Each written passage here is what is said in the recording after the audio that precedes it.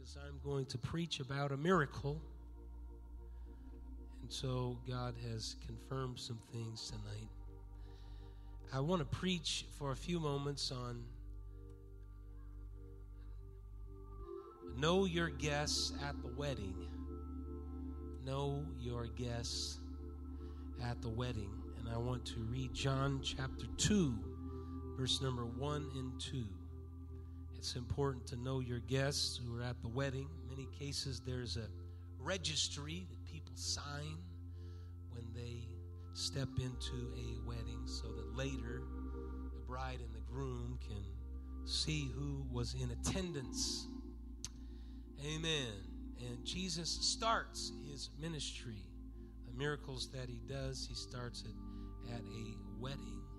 And they did not know who was in attendance that particular day. His mom knew, and we will see she wanted to kind of push him to the forefront. So she knew, but everybody else didn't know. Know your guests at the wedding. John chapter 2, verse number 1. And the third day there was a marriage in Cana of Galilee, and the mother of Jesus was there, and both Jesus was called and his disciples to the marriage. So there was an invitation. So they showed up. They took the invitation and showed up at the marriage. And tonight, for a few moments, I want to speak about knowing your guest at the wedding. I probably will not be long tonight, whether I want to be or not. I'm trying to work my way through a cold and sinus issue and problem. And last Sunday, I knew it was coming. And then we had such great church on Sunday. I completely lost my voice on Monday. And it's still not the best. But I want to speak just for a few moments on this subject and this point tonight. Lord, we thank you and praise you for your word. We ask that you would direct us and guide us tonight as we reflect on what you were able to do. You're able to do the miraculous. If you're there, if your presence is there, do above and beyond what we could even think or ask. And so we ask that you would direct us tonight. In Jesus' name we pray. And someone said amen. Amen. God bless you. You can be seated tonight. There are in the book of John, there are 8 signs. There are 8 miracles. Now, there's more miracles that Jesus did than just 8. And if you read Matthew, Mark, and Luke, you're going to find that there were a lot of miracles that Jesus accomplished. As a matter of fact, there's one verse that states if it were able to write down all the things that he did, the books would not be able to contain it. And so John, when he sits down to pen his gospel, he looks at 8 signs. He looks at 8 miracles, and he focuses on those 8. Those 8 miracles are to produce faith, and they are to be an insight into Jesus' identity. These signs were not written just to fill space, but they were there to make a statement that in every single miracle, Jesus was the culmination and fulfillment of the Word that was made flesh. John said, in the beginning was the Word, and the Word was with God, and the Word was God. Verse number 14 of that first chapter. And the Word was made flesh and dwelt among us. Verse number 18. No man hath seen God at any time. The only begotten Son, which is in the bosom of the Father, he hath declared him. So the Word had to be declared. And it is declared in the visage and in the form of Jesus Christ. And so these 8 miracles that John sets forth, they are to set forth an insight into the identity of who Jesus is. Every single sign points to Jesus. The same should be the case in every single one of our testimonies, every single one of our lives, because our lives represent a miracle. You would not be in this place if it had not been for the Lord who was on your side. You are a walking, breathing, living miracle. It may not be a physical miracle, but it's a miracle of salvation that you are even in this place tonight. You could be a lot of places, but because of God's mercy and His grace and His ability, you are sitting on a church pew tonight, and the Holy Ghost is operating in your life because God has done great things. We need to give God praise for the miraculous things that He has done in each and every one of our lives.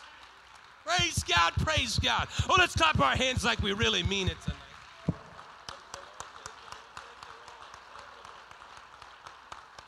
Praise God, praise God. Look at your neighbor and say, you are a miracle. Hallelujah. Thank you, Jesus. Thank you, Jesus. Every single one of these miracles points to something that is greater. Jesus is greater.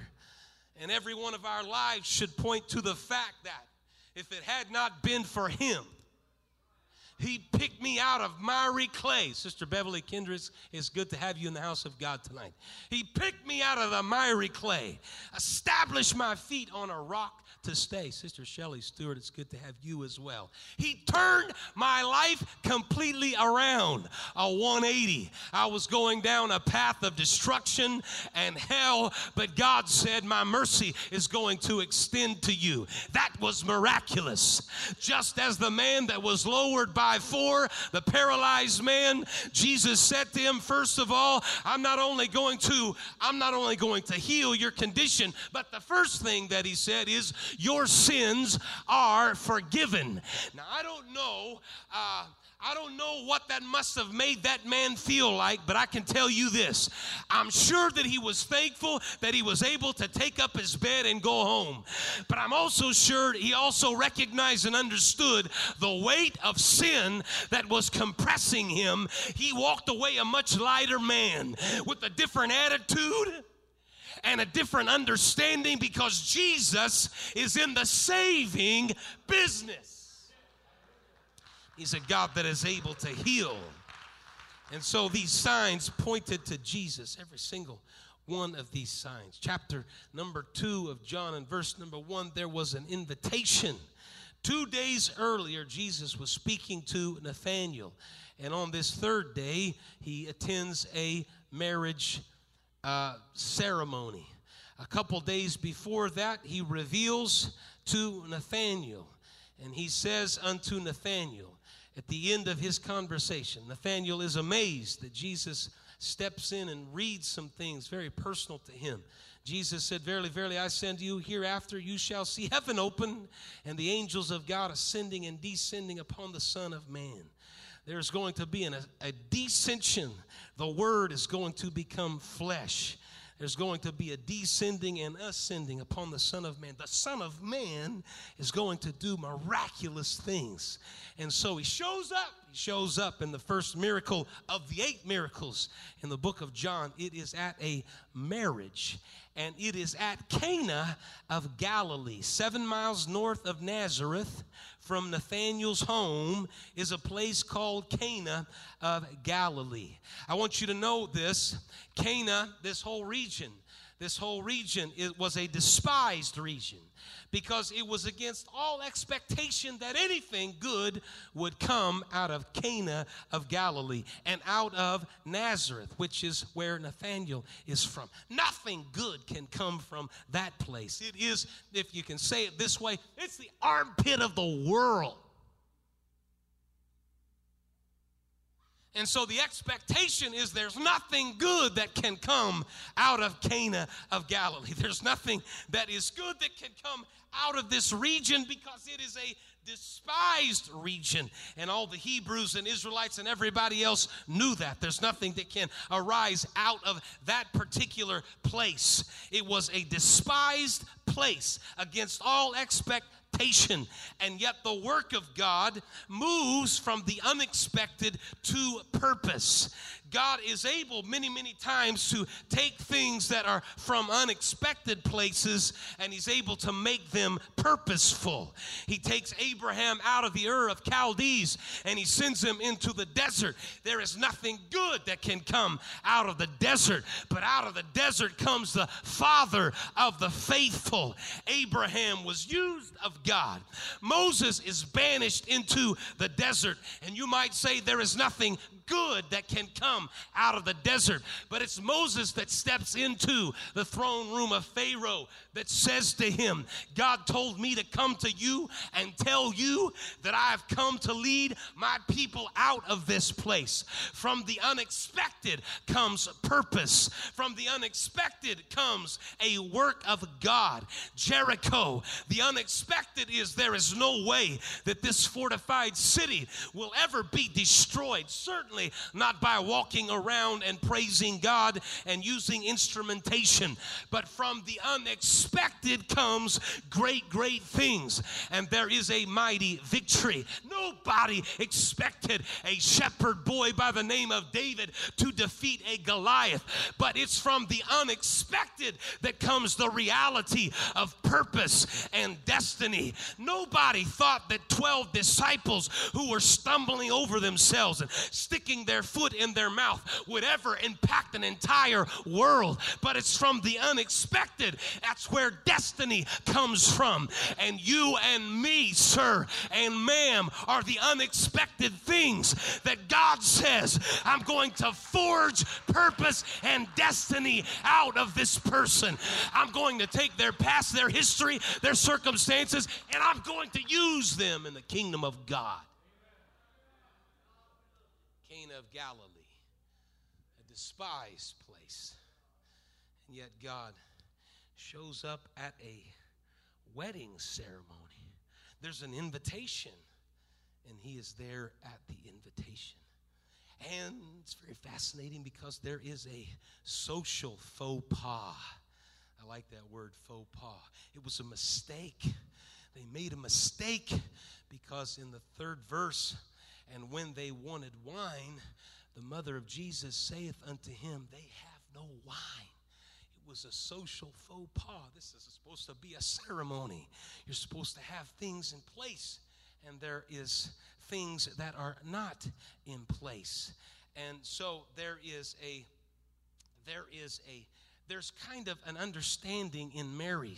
She's hanging on to a secret because she knows that this guest at this wedding can provide exactly what they need at the wedding. Everybody else doesn't know, but she knows because she's the mother of Jesus, and she has seen some things in his life that says this is an exceptional child. One particular case, they left Jerusalem and they were on their way home when they realized Jesus was not with them. And so they turned around and went back, and when they got back, he was debating with the lawyers and the doctors, and all of a sudden she recognized and knew that, this is not just a son. There's something different going on here. This is a fascinating story and insight. I don't know exactly when Jesus in his formation would have known and understood that he is the Son of God. He is the manifestation of God in the flesh. At what point in that development? There's some very, very funny stories if you look in a lot of rabbinical literature, things that are not canonical, which means they're not in the scripture. But there's a lot of books and apocryphal books that talk about Jesus when he was a teenager, and they're very fantastic and sensational kind of things about how Jesus could clap his hands and do all these funny tricks, and so he was like the hero on the playground, because he was God, and so he could do all this stuff. Well, I don't know how, that's pretty fanciful, pretty sensational, and some of it's kind of crazy. There's a bird up on a building, and he claps his hands, and the bird comes to him, and everybody else is amazed. I don't know what record of that is actually true or if that even happened. What I imagine is what one writer described as saying there's no way to really understand at what point does he know his purpose and his design.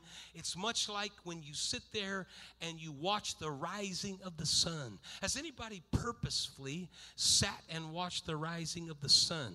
You got up and it was dark, you were in a particular place or a setting, and you sat there when it was dark and you watched the rising of the sun. N.T. Wright, he's a theologian and a writer, and that's how he describes the moment in which Jesus would understand that he is God manifested in the flesh. He was the Word made flesh. It was like the sun coming up. At some point, you don't know where the boundaries are, but you see it coming, and at some point, it is completely and fully realized. I think that is a great explanation. Jesus at some point understands his purpose and his direction.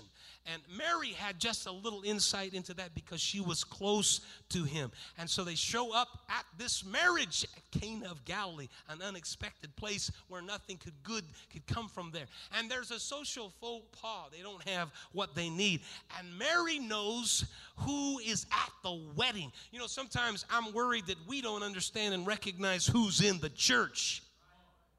We come to the house of God and he's here. I guarantee you he is here. He is here every time we're here, because he dwells and he inhabits in the praises of his people. If you're not careful, you'll be at the celebration and not recognize the guest that is in the celebration. What we've got to do is elevate him to the place where he is the center and the focus of everything that we do. I'm not worshiping you. You're not worshiping me. We're worshiping the King of Kings and the Lord of Lords. That's who we're magnifying.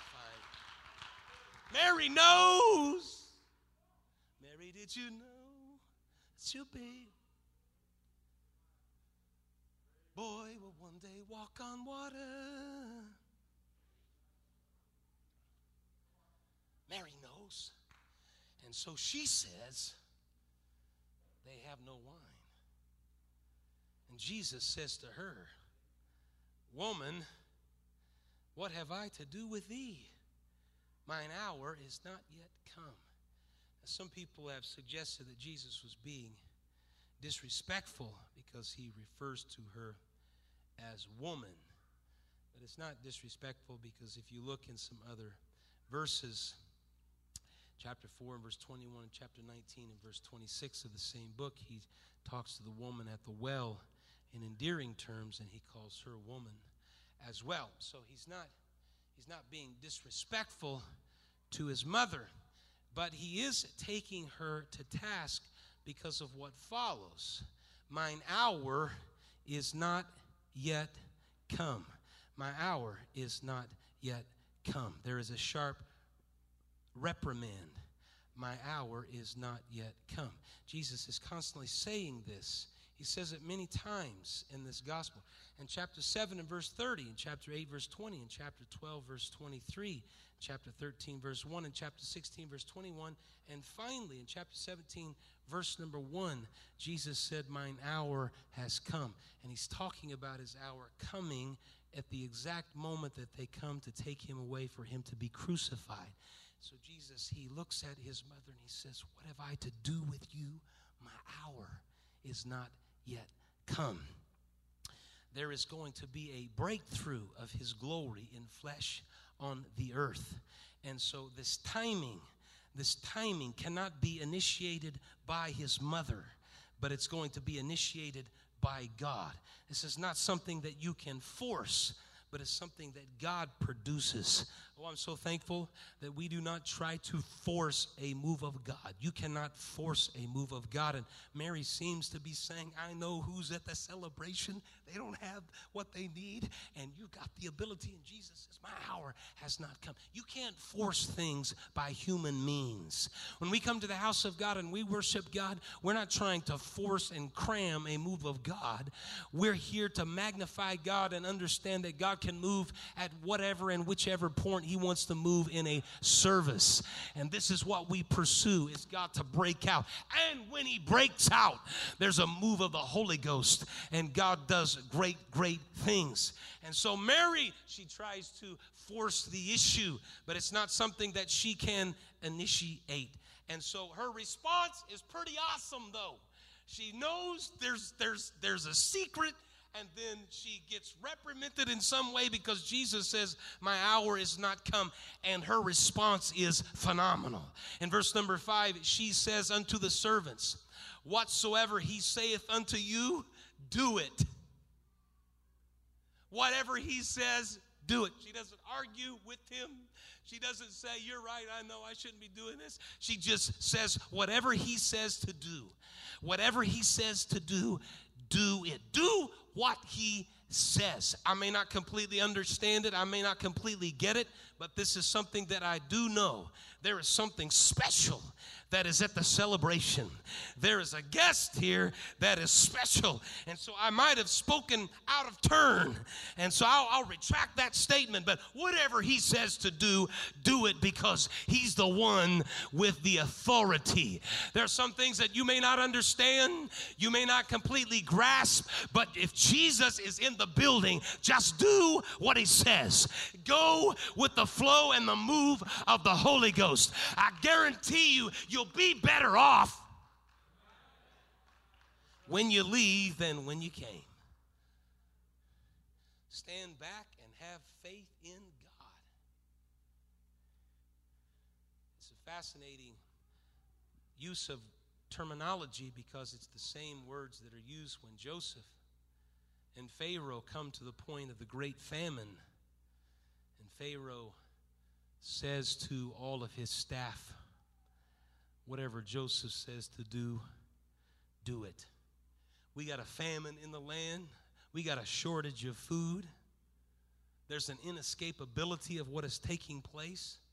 But I've got confidence in this man named Joseph. Do what he says to do. I've got confidence in a name that's above every name.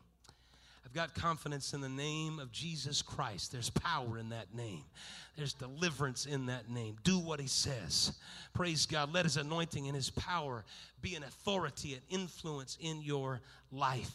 And so this excitement builds what's going to happen. And then we read in verse number 6, there were set there 6 water pots of stone, after the manner of the purifying of the Jews, containing 2 or 3 firkins apiece. 6 water pots of stone. They were stone. They were used for purification. They were believed to be items that would not attract impurity. That's why they were made of stone. 6 water pots. They were used for Jewish rules of purification, which meant you had to wash your hands in these pots. These pots are described here as firkins. They are 2 or 3 firkins apiece. If you do the translation on those, it's 20 gallons per pot. So there was 120 gallons of water. The function of those pots was for purification. And the capacity of those pots, there was a lot of water that was here. But the problem was there was not enough wine, not water. They had water, but they didn't have wine. And so Jesus used the pots to remedy a huge disappointment. And in verse number 7, he says unto them, fill the water pots with water. And they filled them up to the brim. And he said unto them, draw out now and bear unto the governor of the feast. And they bear it. He said, fill the jars, fill them to the brim. He speaks it with authority. Draw some out. And all of a sudden, Jesus is operating in a miraculous way. Now, all of a sudden, there is wine that is as plentiful as water. Not only is there a quantity, 6 water pots, but there is a quality, because Jesus has performed a miracle. Praise God. I want to let you know tonight that God does a miracle in terms of quantity. There's always enough. The well will never run dry. I love to use that terminology when you're shooting baskets. The well will never run dry. But lately, things have been clanging around a bit. I need to get back out there and try that again. But when it comes to Jesus, the well never will run dry. This is why he said to the woman at the well, this is a well that springs up into everlasting life. I want you to know something. The power of the anointing of the presence and Spirit of God, the Holy Ghost, is not something that runs pours out, but it is something that is there and it's available in great, vast quantities. This is an idea, an understanding, an illustration.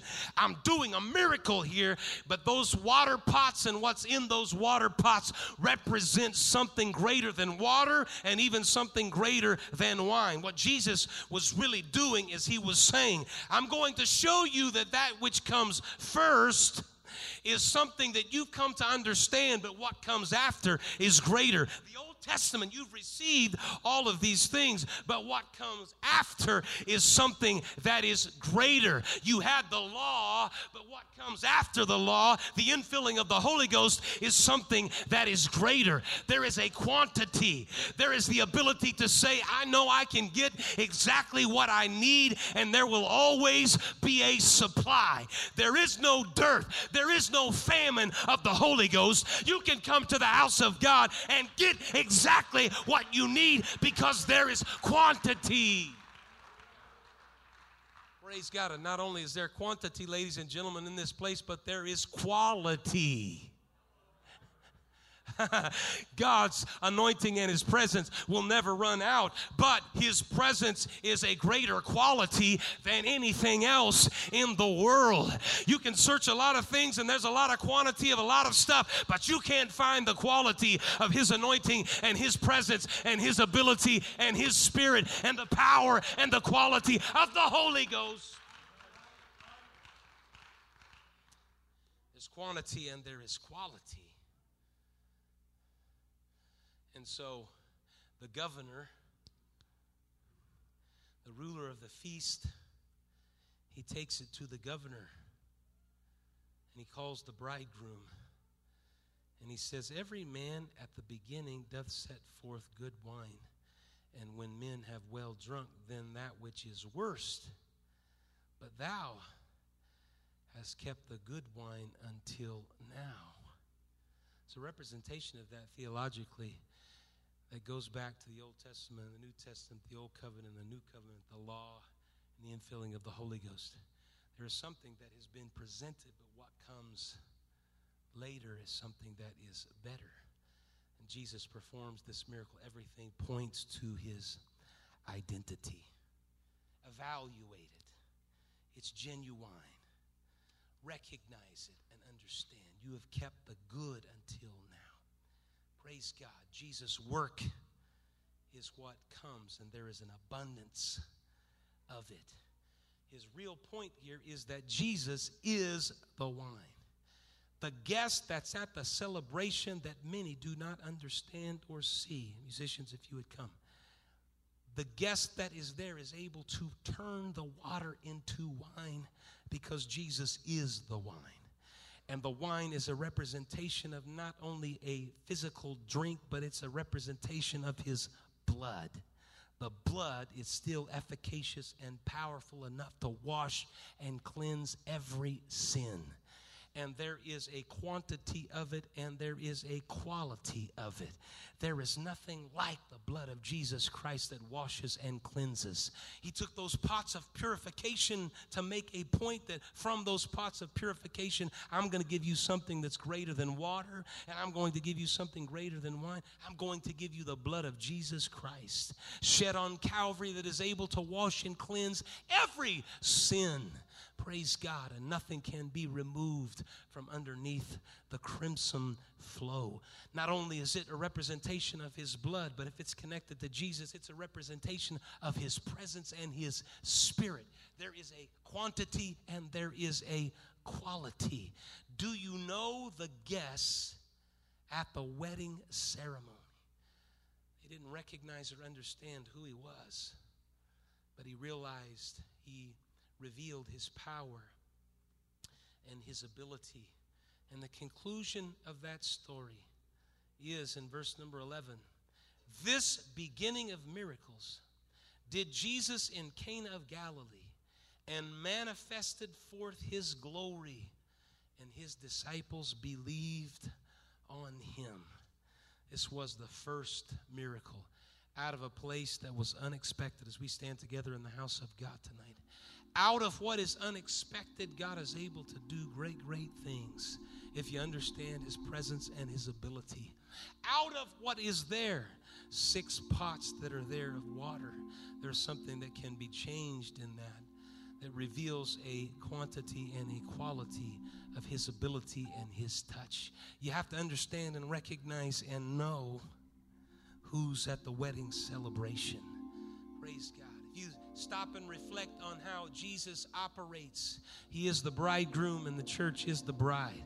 When we come together in the house of God and we worship and we lift up his name and we fill this place with praise and worship, there is a marriage ceremony. There is a table that is spread. There is a marriage supper of the Lamb. I want to recognize and understand and know who is at the wedding celebration. Who is it? Who is it?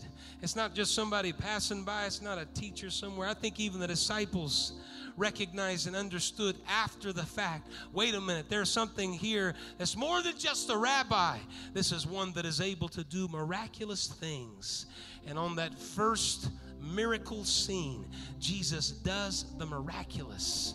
And he turns the water into wine. I'm convinced tonight in this place that if the anointing of God and the presence of God is in this place, that there can be miraculous things that take place when we recognize in this place is the King of Kings and the Lord of Lords. A miracle can happen in this place when we recognize his ability and his anointing. And as we lift our hands and our voice tonight, whatever miracle that you need in your life, whatever direction you need, encouragement and strength, whatever you have need of tonight, I've got a little secret just like Mary, and I can't hold it to myself.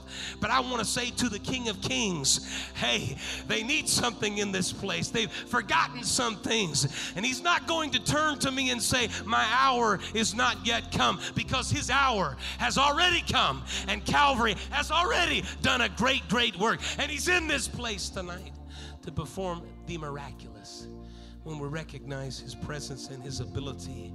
Praise God. For a few moments tonight, in conclusion, I want us to lift up our voice as they prepare to sing. Amen. If there's a need in your life and there's a circumstance in your life, a situation in your life that you need a miracle. I'm not talking, it could be physical, but I'm not only talking about the physicality of a miracle. I'm talking about just something in your life that God is able to minister to you. Praise God. In this place tonight, there is that ability. And these altars are open in this place tonight as they begin to sing. A miracle can happen in this place. Praise God. Could you lift up your voice tonight? I thank you, Lord. I praise you, Lord. You need encouragement and strength. You need the Holy Ghost in this place. Oh, there's someone. There's someone at the marriage. Praise God. I know who the guest is.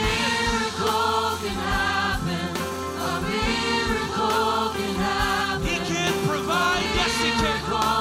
Hallelujah. Come on, come to this altar with uplifted hands and say, God, I know who you are. I know the guest at the wedding. I know you're able to provide. Oh. Praise God.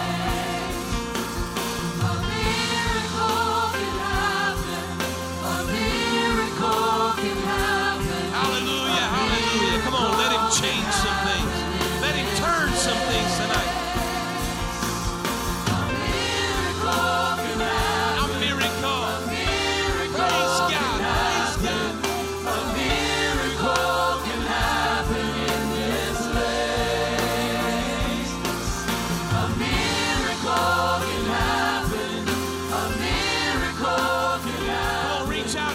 Tonight.